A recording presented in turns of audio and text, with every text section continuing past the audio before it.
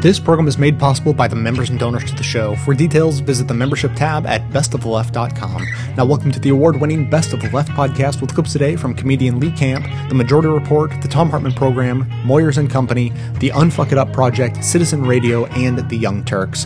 And a note that this episode, with stories of positive ideas and protests for change, is about as happy as this show ever gets. So, soak it in. This is your moment of clarity from LeeCamp.net. It's not your fault. It's really not your fault.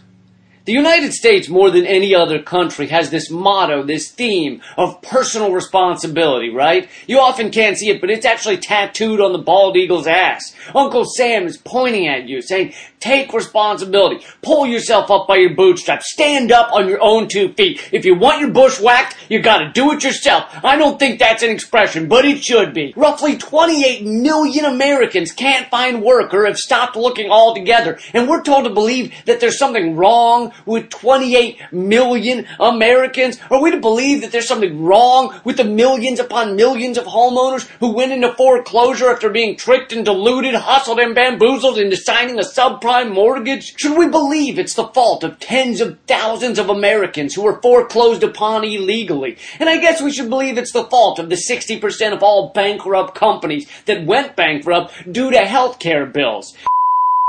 You add that up, and apparently 60 or 70% of the American people are losers who don't even try to pull themselves up by their bootstraps. They don't even try to whack their own bushes. And we're in a recovery too, and still you don't have a job? So what is wrong with you? The Dow Jones just hit a record high. The big banks and the insurance companies and the oil companies are doing better than ever. So why aren't you swimming in coins, wiping your with dollar bills? If you had any sense in your body, if you were working hard at all, you would be doing great in this time of renewed prosperity. Doing well right now is easier than playing hide and go seek with a heavy breathing obese child. So what the is the matter with you? But the truth is, it's not your fault. For the past 30 years, the wealthy elite have been gutting the system, making it harder and harder to make a living while they've enriched themselves beyond anyone's wildest dreams. There are people who dream of naked leprechauns dancing in chocolate fountains while unicorns, who could not dream of the amount of wealth amassed in the top 0.1%. But here's the key to the success of their heist. In order to stop you from pointing the finger at them, they had to come up with a myth, an idea, a bull motto that anyone who is struggling is doing so because they lack either motivation or personal responsibility. Personal responsibility is a code that really means blame yourselves so that the country doesn't stop to think about how the system is, how rigged unfettered capitalism is, and then justifiably, logically, and rationally blame the ass-faced killers, the millionaire tax-avoiding, greed-snorting, government-extorting who put us here and then turned around and blamed the victims. It's not your fault. You're struggling because they have pillaged the world. And if you blame yourself, it makes it that much easier for them to keep doing it. So don't blame yourself. Don't blame yourself. There is nothing here to make you blame yourself. There is nothing here to make you blame yourself.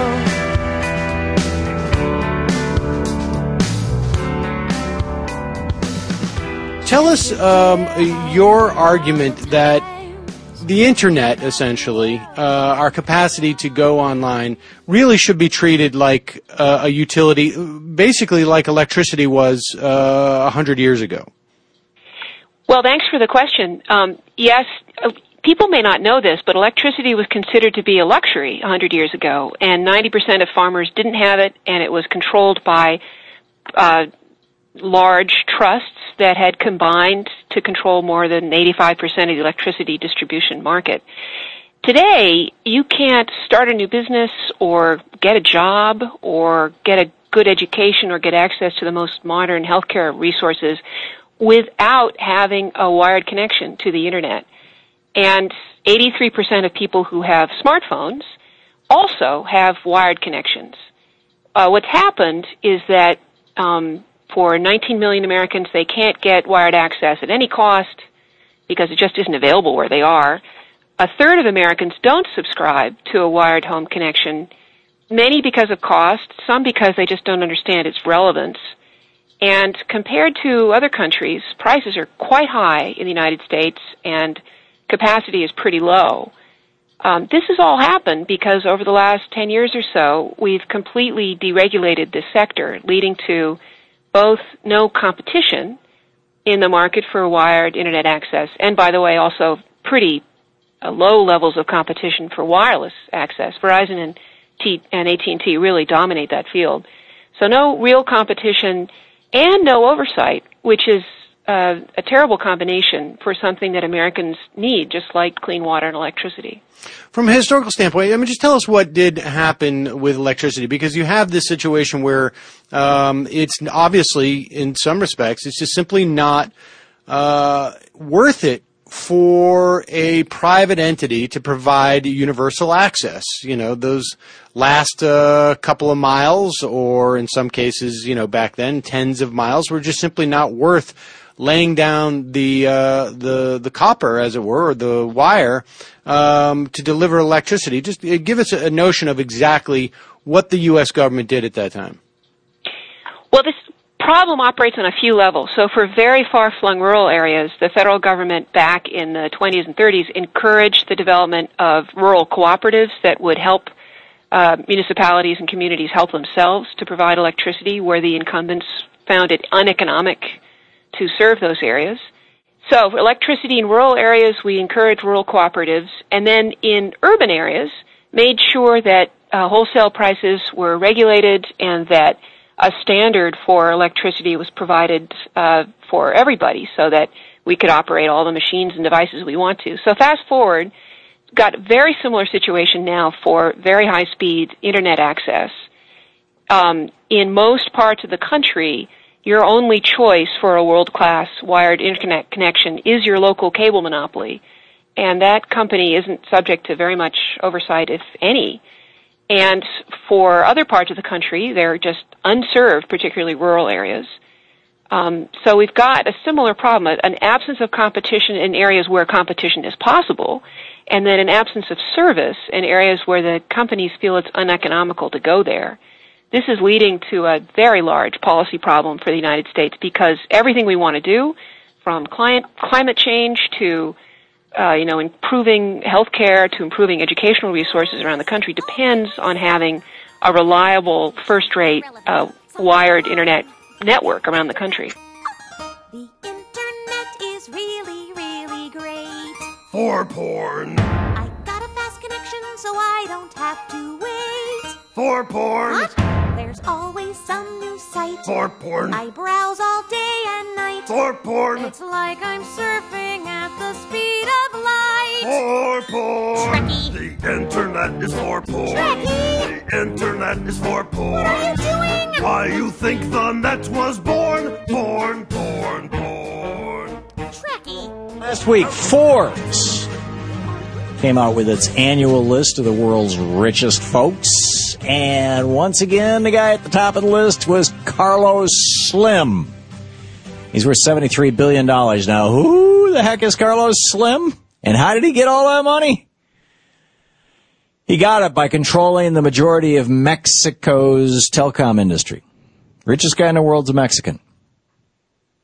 Slim purchased Telmex, which was the state national telecommunications company, in 1990 when it was privatized. And ever since then, he's grown this Mexican telecom monopoly quite well, thank you very much.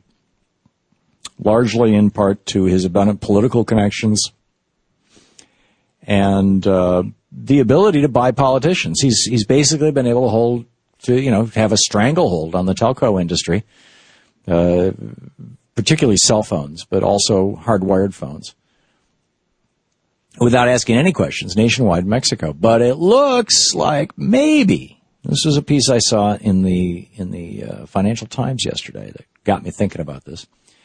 In fact, it basically asserted this, that maybe Carlos Slim's vast wealth could soon be taking a hit. Yesterday, the Mexican government This is the pre-party, which used to be the ruling party, and then it wasn't, and now it is again. The Mexican government announced a sweeping new proposal to crack down on telecom monopolies and tycoons like Carlos Slim. Believe it or not. This is like the U.S. government going after Bill Gates, right? This bill, which is part of Mexico's most ambitious economic reform package in a generation, their phrase, not mine, would establish a telecom industry regulator who would have a wide array of powers to curb companies' control of markets. Now, why would you do that? Because it opens room for competition. Thanks to Slim's Mexican telecom monopoly, competition in that marketplace has been basically killed, which drives up the prices of, phone and internet services for Mexican consumers. América Móvil is Slim's Pan-American telecom provider, controls 70% of the cell phone market in Mexico. Sort of like, AT&T, Verizon. Anyhow, under the new proposal, the regulating body of the telecom industry could classify any company with more than half of the market share as a so-called dominant company. That's their phrase, dominant. And dominant companies would then be subjected to a variety of sanctions, fines, pricing regulations, and they could even be forced to sell off their assets. In other words, they're breaking them up, just like we broke up AT&T. Why is it happening now? Why have the lawmakers in Mexico finally decided that they're going to chip away at Carlos Slim's empire? Well, it's pretty simple. The Mexican people, and by extension the Mexican government, has realized that libertarian capitalism, left unchecked, always leads to monopoly. Carlos Slim's telecom takeover was left unchecked, and he ended up gaining a virtual monopoly on the industry at the expense of the Mexican people. Unfortunately, here in the United States, we've allowed our telecom industry to also turn into a virtual monopoly, really more of a duopoly, with AT&T and Verizon having a stranglehold on our market. And as a result of that, Americans are being squeezed dry when it comes to our cell phone plans. Looked at your phone bill recently? With AT&T, a cell phone plan with unlimited minutes and unlimited text and 5 gigs of data costs $140 a month. On Verizon, it's about $130 a month. Now, on the other side of the Atlantic, over in Europe, they figured this thing out, and they said, we're not going to have monopolies. They enforced the European version of the Sherman Antitrust Act. The EU has very, very strong antitrust policies. And as a result, there's plenty of competition in the cellular market in Europe, which means lower costs for the consumer. For example, in the UK, a plan comparable to the AT&T Verizon plans that I just laid out would cost, the AT&T Verizon plans would cost well over $100. That's a little under $70, $60 and change on Orange, which is one of Europe's larger cell phone providers. And even if you were to increase the amount of data in your plan on Orange, you'd still be paying less than AT&T or Verizon. And on continental Europe, the cost could be as low as $20 a month. As of 2009, American cell phone customers paid on average $635 a year for service. It's a year per year, $635. Compare that with the Netherlands and Finland, where it's $131 a year. It's like $15 a month. $137 a year in Sweden. In France, the average citizen pays $33 a month for what the New York Times described as, and I quote, internet service twice as fast as what you get on Verizon or Comcast, bundled with digital high-definition television, unlimited long distance, and international calling to 70 countries, and wireless internet connectivity for your laptop or smartphone throughout most of the country. $33 a month.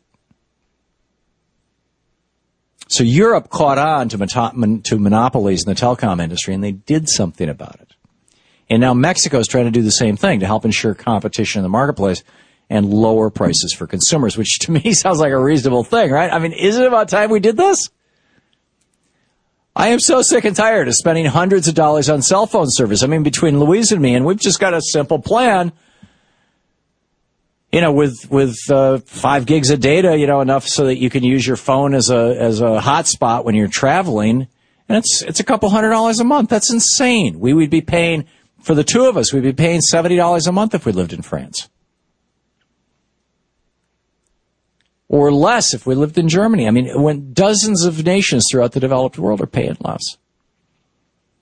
Richard Nixon used the Sherman Antitrust Act to break up AT&T's Bell system into 7 different companies known as the Baby Bells. It ended up really happening under the Carter and early Reagan administration. But this left the market open for new players to jump in. You had MCI and Sprint, these companies that just came out of nowhere.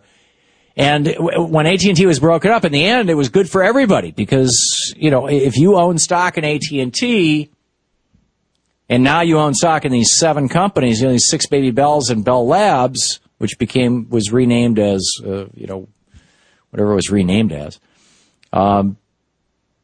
their value tripled. You made a lot of money on that stock. But then came Reagan, and he functionally stopped enforcing the Sherman Act. The monopolies and the oligopolies, the duopolies, the triopolies began to return with the M&A mania in the 1980s. Remember that? And the Baby Bells that had been successfully broken up, they started getting back together again. If we were to give the telecom and internet oligopolies the same treatment today that Richard Nixon gave AT&T in the 1970s, then maybe Americans could enjoy the same super fast internet speeds and super cheap rates that most of the rest of the developed world enjoys, and that Mexico is trying to grab hold of right now. It's time to break up the telecom industry once again, and this time make sure it sticks. It is insane that you have a choice of 2 cell phone providers or 3 cell phone providers. And in a lot of areas, the coverage is so bad, it's basically 1 cell phone provider when you can go to even the rural parts of Europe and pick from 30 or 40. Why is that? Because even though one company may own the towers, multiple companies can carry their signals on those towers. The technology is straightforward. They pay rent. It's not like they're getting a free ride. But guess what? You have competition. And in capitalism, in libertarian capitalism, the one thing that companies will always try to do is destroy competition. And they've done it here in the United States. And they did it in Mexico.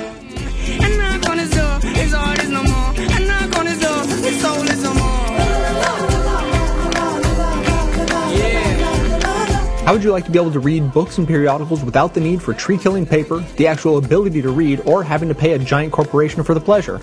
I sure would, but I don't think that exists. 2 out of 3 ain't bad, though, because Audible, an Amazon company, is just such a giant corporation that can make these other wishes a reality. By signing up at audiblepodcast.com/best, you'll receive a free audiobook of your choice, yours to keep even if you cancel within the 14-day free trial. That's audiblepodcast.com/best to take something for nothing from a company who obviously didn't write the copy for this advertisement.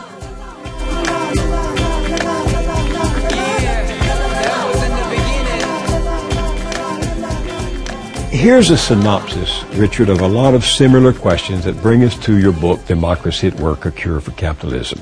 A viewer who identifies himself as a longtime fan of Dr. Wolf writes, you're passionate about worker self-directed enterprises. Can you explain briefly why you think these are the way to save capitalism? Critics say your alternative may work in theory, but not in practice. My point is that workers ought to be, all of us who work in an office, a factory, or a store, ought to be in the position of participating in the decisions governing that enterprise. And I do that not only because I believe in democracy. And let me say that if you do believe in democracy, it's always been a mystery to me why that democracy that you believe in doesn't apply to the place where you work. After all, 5 out of 7 days of every week, most of your adult life, you're at work. So if democracy is an important value, it ought to be at your job because that's where you are most of the time. And democracy at the job means the following. If you have to live with the decisions that are made in a job, what you're producing, what technology is being used, what the health conditions of your workplace are, what's done with the fruits of your labor, literally whether your factory or your office continues. Since you have to live with those decisions, you ought to participate, the basic idea of democracy. So I like the idea of cooperative enterprises because it fulfills my value commitment to democracy, whereas a capitalist enterprise doesn't, because it keeps all the decision-making in a tiny minority. We all who go to work have to live with their decisions, but we don't participate in them, not even to speak of the community that has to live with the decisions. But the second reason is I see concrete results coming from an enterprise that was run by the workers collectively, and let me give you a few examples. First, do most of us believe that if the workers themselves made a decision that they would close the enterprise and move it to China? I don't think so. I think that the whole running away of enterprises out of the United States was made possible because the decisions to close enterprises here and to open them in another part of the world where you could get away with paying workers much less was a decision that was very good for the folks who make the decisions, but not for the average workers there. So if we had decision-making made by the workers in place, they wouldn't undo their own jobs and they wouldn't move, and that would make a very different economic system from the one we have today. Second example, although I can give you many, Bill, if you want them. When it comes to deciding what to do with the profits, suppose instead the workers themselves made that decision democratically. How do we divide the profits? You think they would give a handful of top officials wild sums of money to buy $40 million apartments on Fifth Avenue while everybody else was having to borrow money to get their kids through school? I don't think so. I think the people collectively would distribute the wealth, more to some than others for all kinds of reasons, but they would do it in a much less unequal way than we have in a capitalist system. So I challenge all of those who are concerned with a more equal system, with less inequality, to come up with a better way of achieving it than having workers be in a position to make the decisions as to how we divide the profits, because that is the single most important determinant of the inequality of income in our society. But how do you answer this viewer? In 1994, when United Airlines was on the brink of financial collapse, a deal was made creating the biggest employee-owned companies in the U.S. In 2002, the airline filed for bankruptcy. My answer is the following. It's very important. For workers to own something is one thing. For workers to become the directors of their own enterprise is something else. Worker ownership means, for example, and we have lots of examples, both in the United States and around the world, that the workers become, in a sense, shareholders. They are the technical owners. But if the workers who become owners, and I'm not against that, but if the workers who become owners don't change the way the enterprise is operated, it remains a capitalist enterprise. It still has a board of directors, a handful of people who make all the decisions. It's true that the workers may vote for who those people are, but they've left the structure of the enterprise in the old form, hierarchical, top-down. That's what was done in United Airlines. I was involved in that. I actually know. How so? They called me in at a couple points to participate in some of the discussions. The International Associations of Machinists, which was the union that was part of that. So they left the old capitalist structure. They weren't willing to go beyond saying, we the workers become owners, but we leave the running of the enterprise, the directing of it, the day-to-day decisions in the old form made by the old experts. Part of a movement away from capitalism to a cooperative enterprise requires that the people of the United States stop believing that the folks at the top have some magical entitlement to give them that position. And I think that there has to be a change. I think most Americans have to recognize that the folks who run our enterprises, they had to learn how to do that. And we can all learn how to do that. It's the old argument, in a sense, that comes out of our history. Here's a viewer named Jeff chiming in.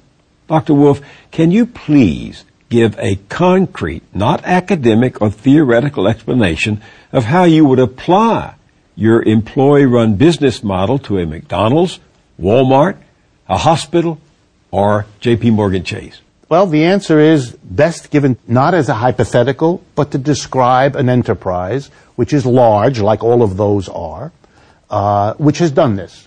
There is a film called Shift Change about the cooperative efforts, and we'll provide a link to that. Well, the example I'm going to give is a company in Spain. It's called Mondragon, the Mondragon Cooperative Corporation. And a little history may interest folks. It was started in the middle of the 1950s by a Catholic priest in the north of Spain, in the Basque area, just south of the Pyrenees Mountains. It was a time of terrible privation in Spain after the World War II and the Spanish Civil War. There was terrible unemployment in this area, and the Catholic priest decided that one way to deal with unemployment was not to wait for a capitalist employer to come in and hire people, but to set up cooperatives. And he began with 6 parishioners in his Roman Catholic Church to start a co-op. Okay, this is 1956. Let's fast forward to 2013. That corporation now has over 100,000 employees. It has been a success story of gargantuan proportions. It is a family of co-ops within this large corporation. In most of these co-ops, the workers make the decisions of how this cooperative works. So let me give you an idea of how successful they've been. They partner with Microsoft and General Motors in their research labs because Microsoft and General Motors want to tap into their creative way of running a business. They have a rule that nobody can get more than 6 times what the lowest paid worker in an enterprise gets. The typical situation in a major American corporation is that the top executives gets 300 or 400 times what the lowest paid worker does. So they have solved the equality problem in a dramatic way for 120 roughly 1,000 people. There's a concrete example of how you can make a cooperative, democratically run enterprise successful, growing, and becoming a powerful community force. There is Arizmendi, the name of that priest in Spain. There's the Arizmendi bakeries, 6 of them in the Bay Area, that are all run as cooperatives. And they run it as a worker-directed enterprise. They've been very successful. Their commitment, number one, is not profit. Their commitment, number one, is not growth. Their commitment, number one, is to their people. Which brings me to a question from another viewer. How do you move to this alternative you're talking about and writing about without strong unions? Union membership is down to its lowest level since 1936 when Franklin Roosevelt was president. And can you do this without increased strength among unions? A union, in its negotiations with an employer, currently is limited, in most cases, to asking for better wages, better working conditions. Imagine with me for a moment what it would mean if the unions developed a new strategy. Let's call it a 2-track strategy. On the one hand, you continue bargaining with your workers for better conditions from your employer. But on the other hand, you do something else. You begin to train workers to become able to run their own enterprises and to have a whole new bargaining chip when you confront an employer. Many unions over the last 30 years have been confronted by a company that basically comes and says the following. We're thinking of leaving Cincinnati, Sheboygan, Detroit, whatever. We need to get some concessions from you. We won't leave if you give us wage give-backs, lower benefits, all the usual things, or else we'll leave. The union doesn't know what to do, is terrified, doesn't want to call the bluff because it's not sure it is a bluff, etc., etc. So eventually the union caves. That has been the history over and over again. Imagine a union that had been able to say to these folks, okay, if you leave, rather than coming to a reasonable accommodation with us, we are going to set up an enterprise right here. The factory you leave, we will occupy. The jobs you don't pay us to do, we will do for ourselves. And you will be located in China, bringing goods back here, but we'll continue to produce goods here, and let's see which goods the American working people will buy. But they will need capital to do that. Yes. And the question is, where would the capital come from? And the question is, where will the capital come from? Good. The answer to where the capital come from, there are several possibilities. The first possibility is the United States government.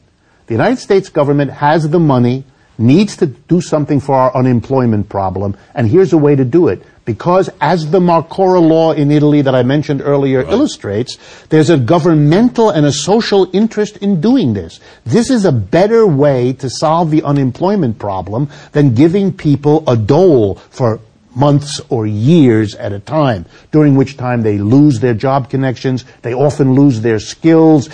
This is a much better solution, giving them the startup money to begin small, medium-sized enterprises that they will have a great interest in making successful because it's their future, it's their well-being that's at stake, and it's their collectively owned and operated enterprise. Well, why in the world don't we have a cooperative business administration, providing startup money and technical help so that these kinds of enterprise, particularly helping unemployed people, could begin not only to help them and to help our economy, but again, to provide that freedom of choice for Americans so we can all see how these enterprises work and make a collective decision whether we'd rather have an economy more of them than of the old capitalist type. And again, I think that the capitalists would be surprised by how many of us would choose that other route, and that would be a way to get it going. When the boss comes calling, you put us down. When the boss comes calling, you stand your ground. When the boss comes calling, don't believe their lies. When the boss comes calling, he'll take his toe. When the boss comes calling, don't you sell your soul. When the boss comes calling, we gotta organize. Let them know we gotta take the bastards down. Let them know we gotta smash them to the ground. Let them know we gotta take the bastards down.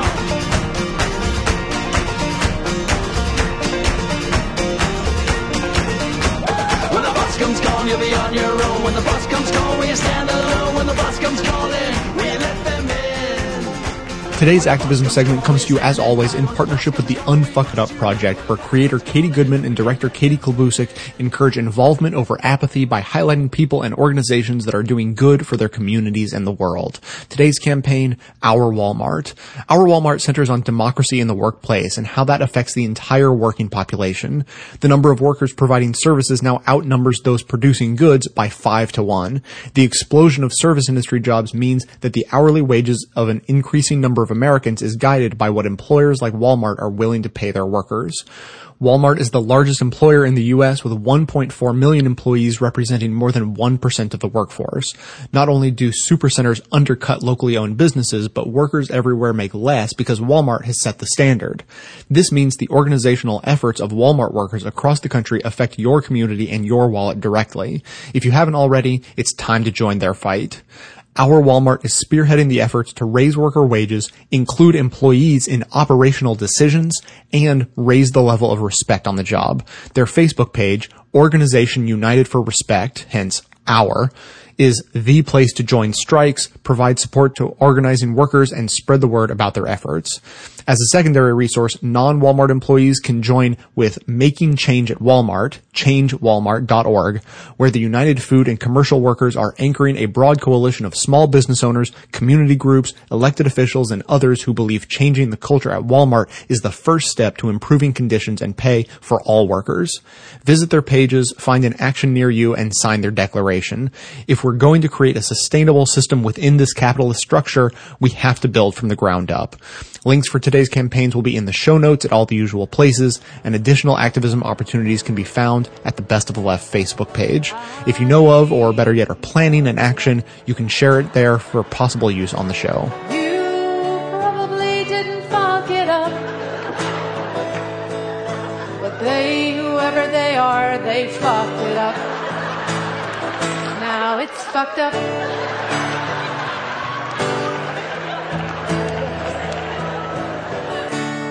Could you help unfuck it up? And then say, are you really so fucking busy you can't take one fucking minute to help unfuck it up?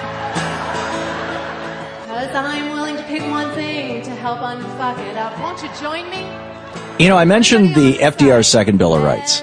And Tom Pauken basically blew it off, and, you know, we kind of got into a discussion of, the minutia of his candidate for governor, or candidacy and his platform. But I believe that Franklin Roosevelt's Second Bill of Rights is actually really important and needs to be added to the Constitution. Now, keep in mind, a right is something that government has to put into place legislation to either protect or implement. Right? If you have a right to a job, then Congress has to pass legislation that says, okay, this person doesn't have a job, can't find a job, there are no jobs, so we will hire him.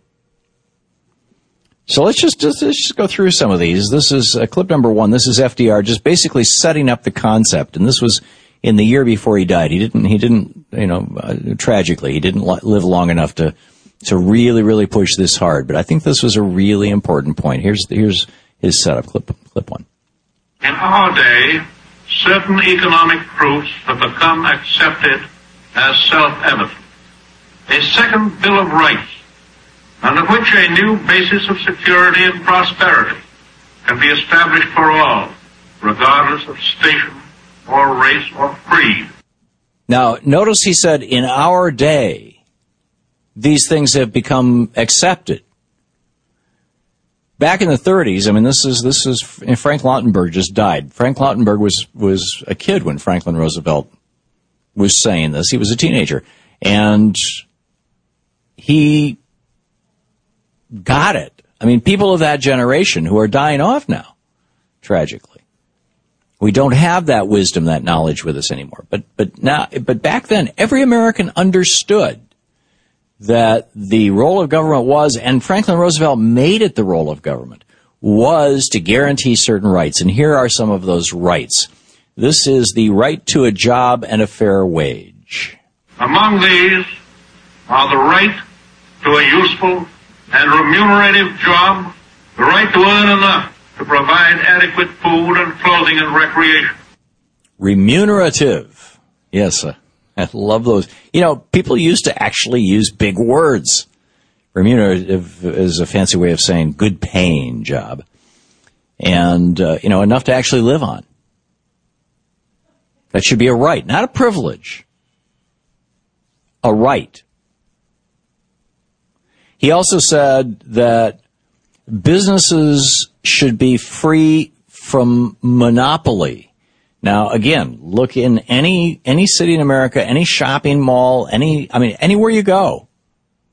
And what do you see? Small businesses? Not so much. Maybe occasionally in small town Vermont, but that's about it. What you see is monopoly, or duopoly, or triopoly, but, it's functionally all monopoly.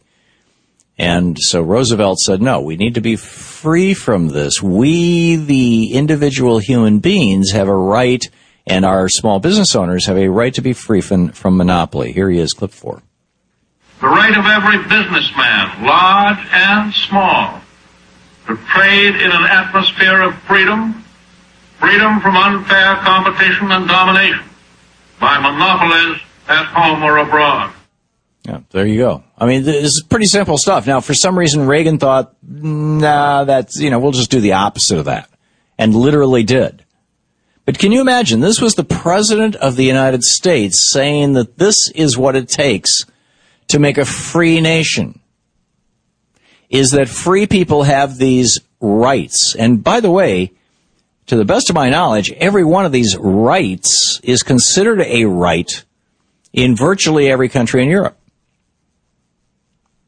And most of the fully developed countries of the world, Australia, Canada. He said that you should have a right to a place to live and to decent health care. A right. Not the privilege, hey, you get to live on the street. No. A right to home and health care. Here he is. The right of every family to a decent home. The right to adequate medical care. And the opportunity to achieve and enjoy good health. And Roosevelt actually made the former happen. I mean, he backstopped mortgages. There's a massive mortgage failure disaster going on in 1932 when he came into office, because they'd been selling all these 5-year, the standard mortgage in the 20s during the Republican administrations of Harding, Coolidge, and Hoover from 1920 to 1932, the standard mortgage was a 5-year mortgage with a balloon at the end. But housing prices have been going up so fast from 1920 to 29, it was a bubble. The people would do that. They'd buy it. They'd have the 5-year balloon, and then when the balloon got hit, they'd just roll it over. But all of a sudden after the crash of 29, you couldn't roll it over. So all these people who were stuck with these mortgages. So FDR created a federal agency that bought these 5-year mortgages and turned them into 30-year fixed-rate, low-interest mortgages guaranteed by the federal government. That program wound itself up in the 60s or 70s and actually showed a profit to the government. In addition to saving homeowners, he didn't bail out banksters. He bailed out homeowners. So we talked about the right to a fair job. He had a thing for farmers. There's not so much farmers anymore. He had business free from monopoly, home and health care. Here's clip number 6. This is FDR about the social safety net. Here you go. The right to adequate protection from the economic fears of old age, sickness, accident, and unemployment. Old age, sickness, accidents, and unemployment. That's quite literally a social safety net. And number 7, good education. This is fascinating. This is clip number 7. The right to a good education. Yeah. Pretty straightforward, right? But everybody should have the right to, not the privilege, not if you're born into the wealthy family, not if like George W. Bush, not if your dad was a Yale alumni, or alumnus or whatever, but actually a good education. And he went on to say that this is going to mean, if we do this, this will mean security and peace. This is Franklin Roosevelt. All of these rights spell security. And after this war is won, we must be prepared to move forward in the implementation of these rights to new goals of human happiness and well-being. For unless there is security here at home, there cannot be lasting peace in the world. I agree. I absolutely agree. In fact, I would say one of the things that drives the neocons and the warmongers is the lack of security at home. People are experiencing free-floating anxiety, fear. They're 3 paychecks away from the poorhouse. They're 1 bad doctor's visit away from bankruptcy, and they know it.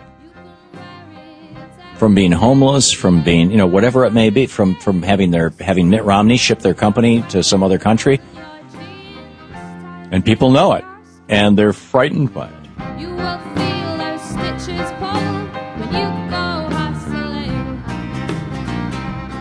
This program can only do what it does because of the members who support the show for as little as $5 a month. And as thanks for the support, members now get access to bonus content, including additional voicemails and clips that didn't fit in the big show, and additional stories and discussion topics from me. Plus, I've organized a full archive of the show, including a curated selection of my favorite past episodes, as well as a collection of my absolute favorite radio clips from all sorts of places, all that now available only to members. If you're already a member and want access to all this great content, drop me an email at j@bestoftheleft.com so I can get you set up. And if you're not yet a member, you can sign up now at the membership tab at bestoftheleft.com. Thanks so much for your support.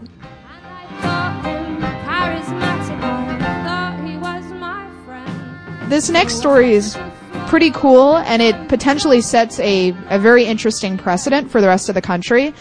A federal district court judge ruled Thursday that Fox Searchlight Pictures violated federal and New York minimum wage laws by not paying production interns on the film Black Swan, a decision that could have broad implications for industries that have long relied on the work of unpaid interns. The judge, according to the New York Times, said the interns should have been paid because they were essentially regular employees. The internship, Judge Williams H. Pauley III determined, did not foster an educational environment, and the company simply reaped the benefit of the interns' work. He called for companies to follow the criteria for unpaid internships already delineated by the Department of Labor, which in part states that the work must not be of immediate advantage to the employer and must be similar to, in nature to vocational training. But what's really interesting about that wording is that the work must not be of immediate advantage to the employer. What unpaid internship do you know of that isn't of immediate advantage to the employer? That is a very difficult argument to make. Like, if you look at something like Huffington Post, the unpaid workers for Huffington Post all contribute to the value of Huffington Post. Yeah. And ultimately, the wallet of Arianna Huffington.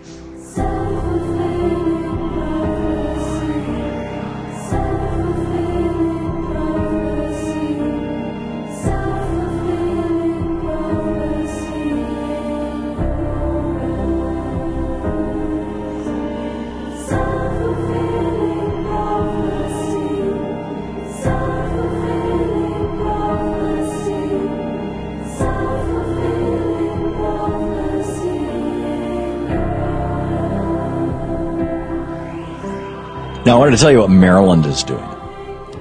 This is just the coolest thing. Maryland has come up with what they call the Genuine Progress Indicator. Now, this is a variation on the Gross National Happiness Index, which is a variation on what the King of Bhutan has been using for his nation, the GNH.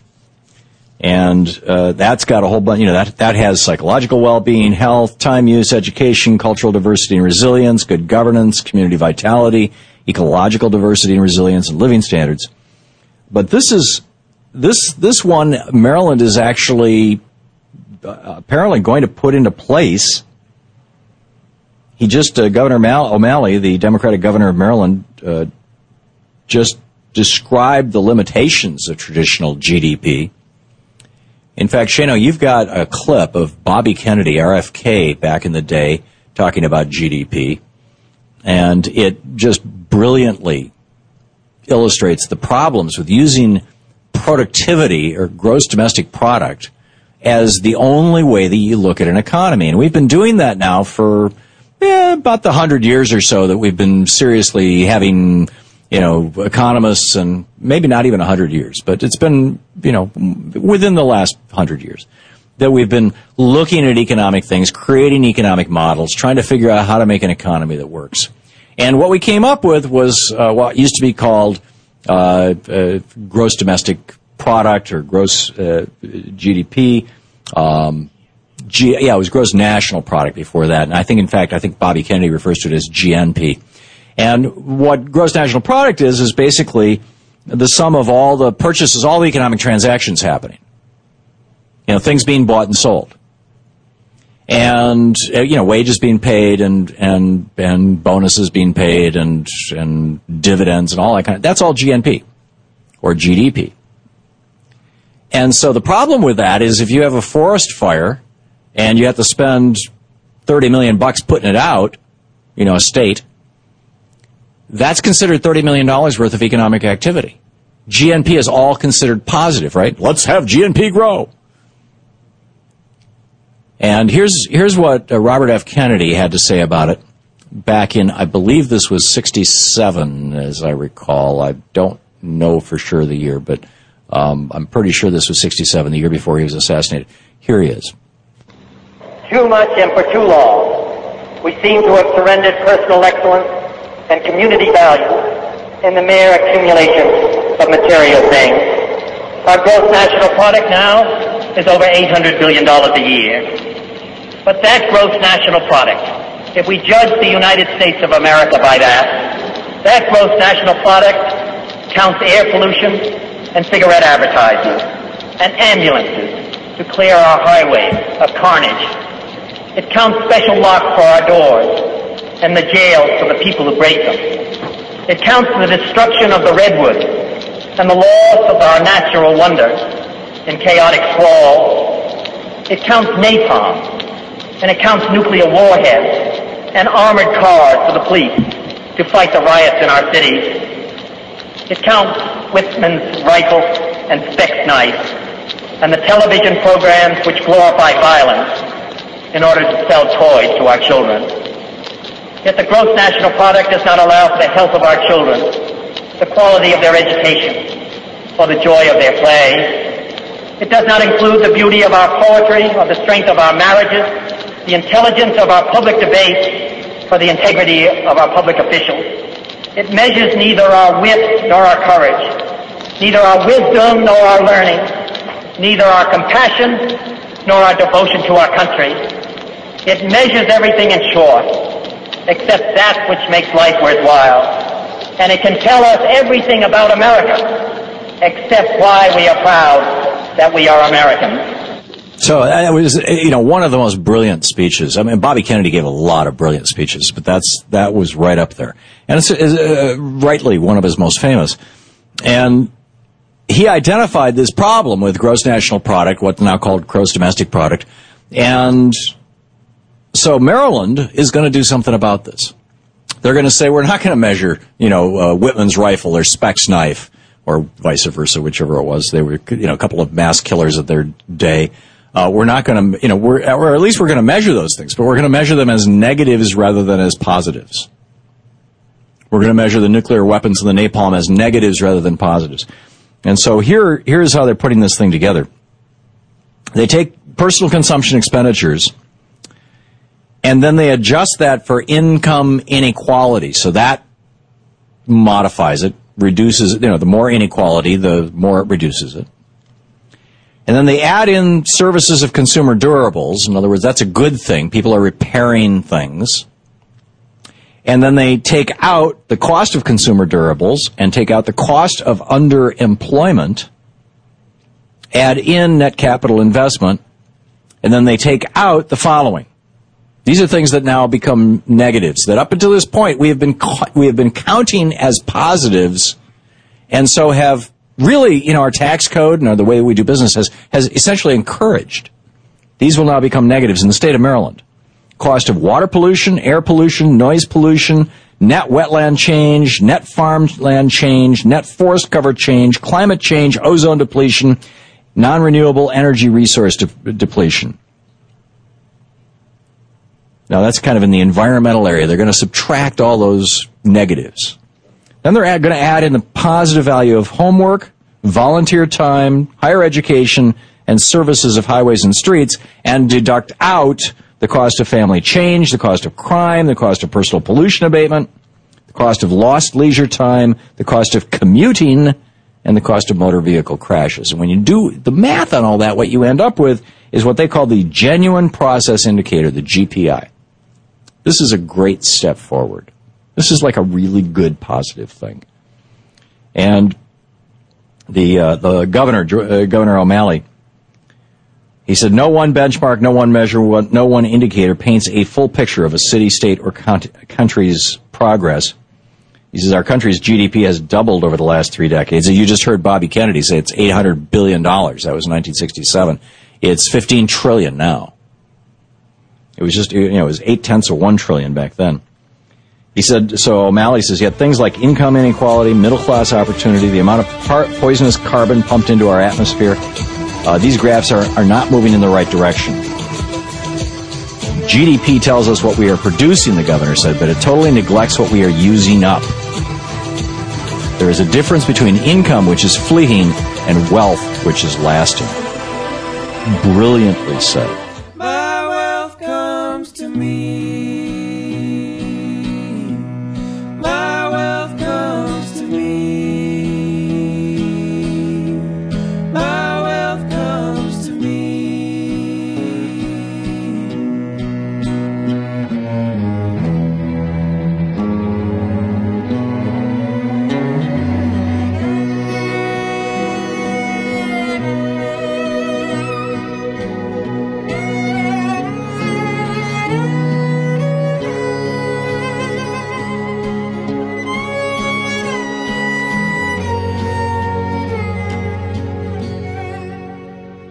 There have been numerous protests taking place in Brazil in as many as 8 cities, and the protests have to do with the fact that people are being taxed. However, their social services are being put in jeopardy. They're not being represented properly. Some people are reporting that these Brazilians are protesting because of the fact that their public transportation fare has been increased, but that's just the tip of the iceberg. They're frustrated with the fact that there's government corruption, much like we have here in the United States. And they're taking to the streets, and they're taking to the streets in large numbers. You can see how massive these protests have become. They're taking place in at least 8 big cities with about 240,000 people taking part nationwide. And, of course, several dozen have been reported injured in Rio de Janeiro and Belo Horizonte, if I'm saying that right, which is unlikely. And anytime that you have these kind of mass protests, it's nearly impossible to not have some people injured. But here's a couple of important things about that. Every report I've seen indicates the great majority of the protesters were peaceful. There were some clashes with the police, but what's interesting is that last week, when the protests began, the clashes were much worse, apparently, and that's because the police overreacted, as they did in Turkey and as they do here in the U.S. with the Occupy movement, etc. And this week, when the police apparently scaled it back a little bit, things were far more peaceful and what went much smoother. Now, they're frustrated because of the fact that a huge amount of money is being spent on the World Cup and also the 2016 Olympics. And, at the same time, I have a friend that lives in Brazil, and she was telling me that, if you're making minimum wage in Brazil and you don't have a car, you're in a world of trouble. As much as 1/5, at least she claims that 1/5 of her salary is now going toward public transportation, which is ridiculous. Wow. And she's saying that it's really hard to get around. The public transportation is now becoming inefficient because of the fact that there are so many people living in Brazil. It's overpopulated, and they don't have, public transportation going to certain routes that people need. So they would much rather see their tax dollars spent on something like that as opposed to something like the World Cup or the 2016 Olympics. Now, one protester said the following: we're massacred by the government's taxes, yet when we leave home in the morning to get to work, we don't know if we'll make it home alive because of the violence. That's another thing that they've been very upset about. We don't have good schools for our kids. She continues, our hospitals are in awful shape. Corruption is rife. These protests will make history and wake our politicians up to the fact that we're not taking it anymore. I think it's the universal frustration that we all have that somehow we're not the ones that the government is serving. Right. Whether it's Brazil, it's the U.S., it's Turkey. Some people are being served, whether it's a mall being put up in Taksim, near Taksim Square, and somebody's going to make money off of that, whether it's the banks that absolutely control U.S. and its politics here, or it's Brazil, where they pay, a lot of taxes, and then it turns out it doesn't go to them, and they still get the rate hikes on the buses that they can't afford, and it doesn't go to their health, it doesn't go to their schools. Then they're like, what's it for? And they're worried that the governments are not on our side.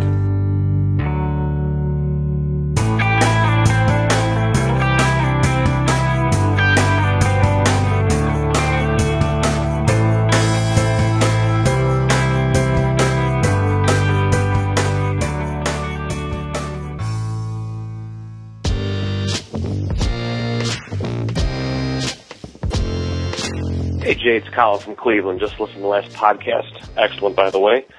And I was calling in reply to Robert from Richmond, who said that white privilege was akin to original sin, explaining why he was tired of hearing about it, or saying that, we shouldn't be putting that much light on it. There's one blatantly obvious difference that, he seems to be not talking about. Original sin is based on a belief in a God that may or may not exist, and a book that was full of things that was written, not by him, but what people say he said. Slavery in this country, you don't have the option to want to believe in it or not. It's history. It's true. It happened. The system in this country today is inherently set up racistly, that it is harder for minorities to get along. To believe in that isn't a luxury or an option. It is the only option. It is historically true, and it is a fact. I can understand what he's saying about not wanting to feel the shame or the guilt. Unfortunately, white guilt, for the most part, comes hand in hand with white privilege. And it would be great to not have to worry about it, to not have it. And every person who truly isn't a racist, every person who is an ally to racial struggles, shouldn't be having any white shame or white guilt. I mean, history is what it is, and most minorities that I talk to, I have no problems with. They have no problems with me, and it's just, you know what? As human beings, black, white, Hispanic, Asian, we're all responsible for what we've done, not who we are. I myself didn't own slaves. fact, my ancestors didn't own slaves. They were abolitionists, and that's besides the point. The whole point is, as long as you're not a racist, you shouldn't have the guilt. What happened, happened. Live with it.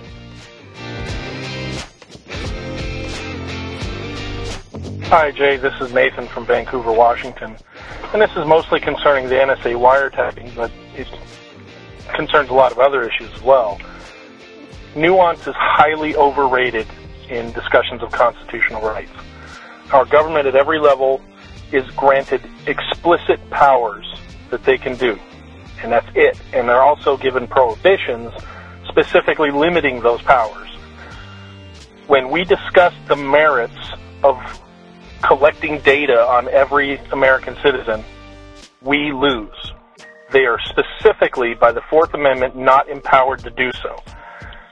If people think that that is a legitimate thing to be doing, if they think that the wiretapping of all Americans is something that should be allowed, they need to change the Constitution. If people think gun control, sorry, if gun control is your idea of a way to fix things, you need to amend the Constitution.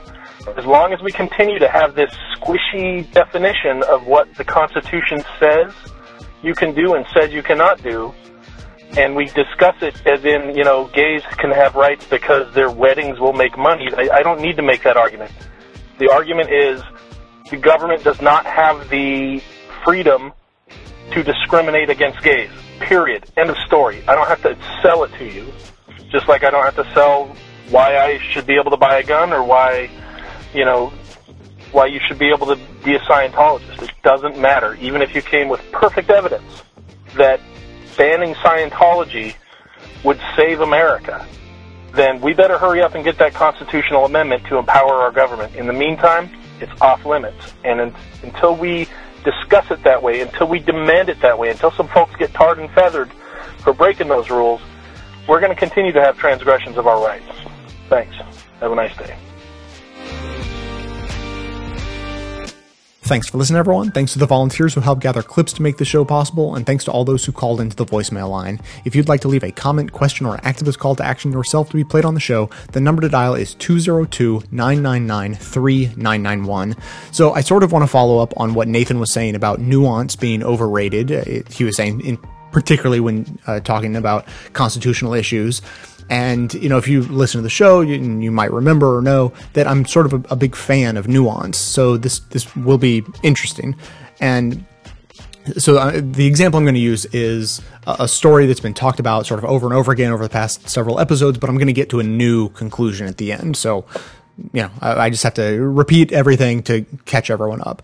So there was an anti-abortion protest on a college campus. People were holding up the signs of the aborted fetuses, as they are wont to do. A professor comes along and is offended by the protest and the images being shown, and begins swearing. And because the woman is swearing, she's then taken away by the police. And they are saying that she's being offensive and profane, and she says, "I'm being profane. You're being profane," with those images you have. And so that was the story. And then a caller calls into this show and asks, what's offensive about the truth anyways? The truth is, those fetuses were aborted. That's what they looked like after they were aborted. Pictures were taken. So it's true. So what's offensive about the truth? And my answer was, honestly, I didn't have the fullest grasp of why I was saying what I was saying. I believed what I was saying, and I still think I was right.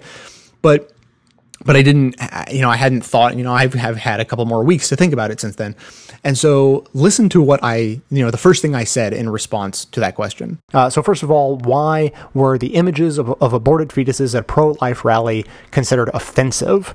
And honestly, I think that offensive is not the right word to use in this discussion, because that's more of a subjective word rather than objective. So I will readily admit that at the time I didn't know exactly why my instinct was to try to move away from the word offense and have that not be the focus of the discussion, but then went on to explain that, what's wrong with the images is that sometimes they're, misleading, or they're of late term abortions, which aren't even legal anyways, or that they sort of play on people's emotions by trying to, show people something that is implicitly saying, if you knew the truth, then you would be against abortion also, which could be offensive to people who think like, hey, like I know what's going on and I still am in favor of it being a choice because it's not about whether or not, it's good or bad. It's about women's rights, right? And so then I got this email from John, bringing another element to the story. And John says, your comments about graphic abortion pictures being insulting to women as not realizing what they are doing got me thinking. Do you also think that graphic wartime violence images are insulting to Americans because it implies that we don't realize the horrors of war? Or don't you think that such pictures can be valuable in bringing home to us the hideous results of warfare, which otherwise we might simply turn a blind eye to? And so this got me thinking a lot, and ended up with, my girlfriend and I had like an hour-long conversation on this topic, comparing the two sets of images and, whether they're offensive or not, and what does it mean to be offensive, and so on and so on. And, the deeper the conversation went, the more I kept coming back to my original instinct was that offense is simply not what matters here. This is an example, sort of similar, not the same, but similar to what Nathan was saying about nuance. Nuance was overrated in this conversation. We were trying to nuance to death the difference between the pictures to figure out whether or not they were offensive, when you have to take a giant step back and realize that's not the point at all anyways. And so I felt like, I had a little bit of a breakthrough when I thought of a pretty good, not perfect obviously, but a pretty good mirror image analogy to a pro-choice, intelligent woman being offended at images of aborted fetuses, when I thought, what if there's a very staunchly pro-war soldier home on leave who then sees at a protest images of war violence? They could think like, hey, like, I've seen it, I've smelled it, I've touched it, I've lived it. You're not teaching me anything with those images. And, they could potentially take offense at insulting their intelligence by assuming, hey, if you knew what war was really like, then you'd be against it. And he'd say, no, like, I know what it's like and I'm in favor of it, because it's not about whether it's good or bad. It's about, the greater good of the great things war will do, which I don't agree with generally, but, that's what a pro-war supporter might say. And so in the end, offense is in the eye of the beholder, and that's not really what makes them right or wrong, and that's not the point at all.